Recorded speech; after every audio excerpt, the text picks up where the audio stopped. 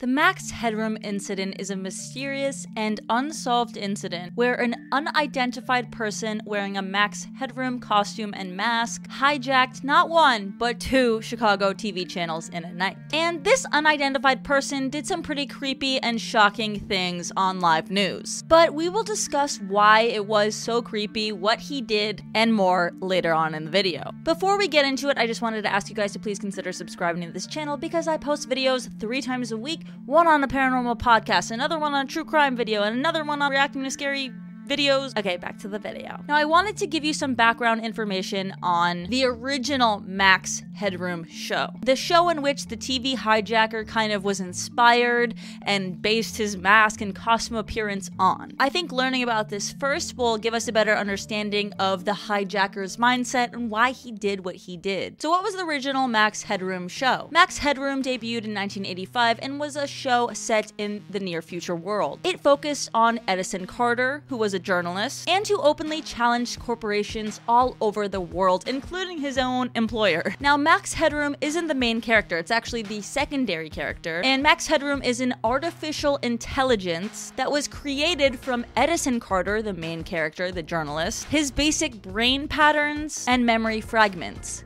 Kinda creepy. Ahead of its time though, definitely. So as Carter is exposing his employer, aka Station 23, Max Headroom rose as a host on independent public access television. Now, according to the creators of the show, Max's personality was meant to be a satirical exaggeration of the worst tendencies of television hosts in the 80s. Now, these hosts wanted to appeal to the youth, but they weren't a part of it, so it just was cheesy and funny. Now that we have some background on who Max Headroom was in general, let's get into the actual incident. So it was November 22nd of 1987. I remember it so well, even though I wasn't even born, when Chicago sportscaster Dan Roan was covering the highlights of the Bears' recent victory over the Detroit Lions. Now, Dan Roan usually had this 9 o'clock spot, the sweet spot. He's had this spot for years, the 9 o'clock news, until it was 9:14 p.m. Dan Roan, get out of the way. That's when Dan Roan disappeared from the news. The screen went black. Then, 15 seconds later, someone else appeared on the screen. And it wasn't Dan Roan, let me tell you. Instead, it was someone dressed in what appeared to be a rubber mask and sunglasses. Now, his appearance looked oddly similar to Max Headroom, the original show that we just talked about like 2 minutes ago. And even the gray background that he had looked very similar to the simulated background in Max Headroom, the show. But after 30 seconds, the signal engineers were able to go back to Dan Roan. And when Dan Roan came back on, he stated, "Well, if you're wondering what's happened, so am I." Now, the studio engineers first thought that this was an inside job. So they started like pacing around, looking around the building, trying to find this guy who's taken a hold of the news, who's broadcasted himself to Chicago. But in the building, they did not find him. But he wasn't gone for good because he appeared again that same night. So just 2 hours after that news airing of the 9:14 p.m. Dan Roan hijacked whatever situation, the Max Headroom impersonator came back. This time, it wasn't on that news channel, it was on Channel 11. Channel 11 was airing a Doctor Who episode, specifically titled The Horror of Fang Rock. When this person, man, individual, woman, whatever it was, came back on the screen, they were bobbing in front of a rotating background and had the same mask as he had on before. But this time, he had audio, and the audio was weird. He said, "That does it. He's a frickin' nerd." The figure then laughed. He mentioned Chuck Swirsky, a WGN pundit, claiming to be better than him. Then he held up a can of Pepsi while reciting the Coca-Cola slogan, and the slogan was "Catch the Wave." And Max Headroom was, at the time, the TV show, actually being used as a spokesperson for Coke. It was clear that he was imitating Max Headroom on purpose. It wasn't just like a weird coincidence. He literally said the quote, so he has the mask, he has the background, and now he has the quote. But then it got even creepier. He flipped off the camera, his middle finger covered in a rubber extension. He sang "Your Love is Fading" lyrics specifically.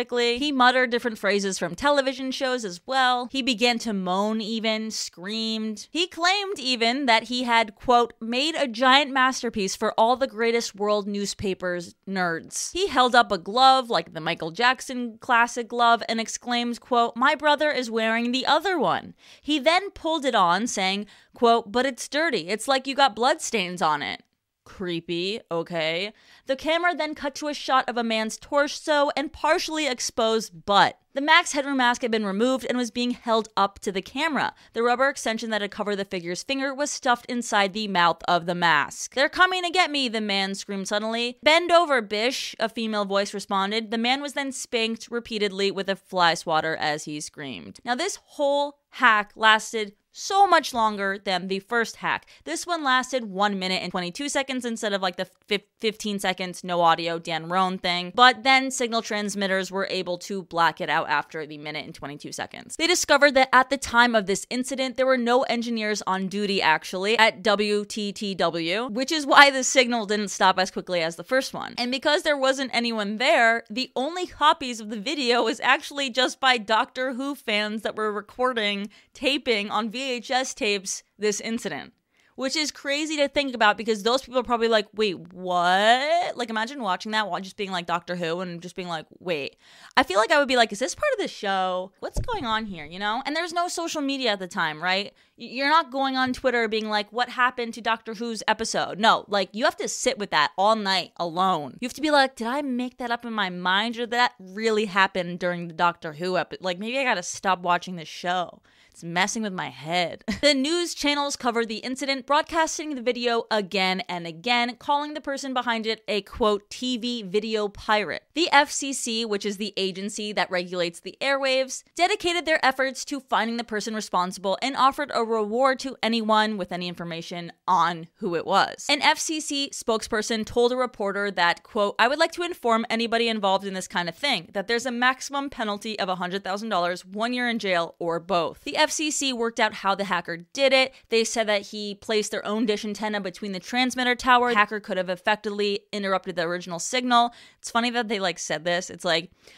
we know how he did it. And then all of a sudden everyone hacks the channel. No, that didn't happen, but imagine, that'd be crazy. They also said that they didn't even need any expensive equipment to do this. All they really needed is good timing and positioning. They also thought that they knew the location of where the video might have been shot at because of the background of the video, pointing out that it was most likely a roll-down door of a warehouse, and tracked it specifically to a district where they had warehouses similar to it. Now, for Max Headroom, the impersonator, it seemed like he just kind of faded into oblivion, never came out again, never admitted to the prank. But if they did decide to come out today, they actually wouldn't get into legal trouble at all because how long it's been since the 1987 episode. But no one has come out stating that they are Max Headroom or they know anything about who it was. That's what makes it so weird. And just what went down, all of the things that he said and did. There are a bunch of Reddit comments and internet forums and threads of people trying to figure out who Max Headroom was, but some of the main ones have actually got debunked, but some have included Eric Fournier, who was the creator of Chez St. John, who I didn't know what it was, but it is a fictional model who was disfigured in a car accident and recreated her body from mannequin parts. Now, this was just art. People assume that this man made this kind of bizarre art of campy videos. So they assumed that maybe it was just like a stunt, like an artistic display. Maybe he got scared and was like, peace. But people said that he had no experience with broadcast communication, so he wouldn't be able to just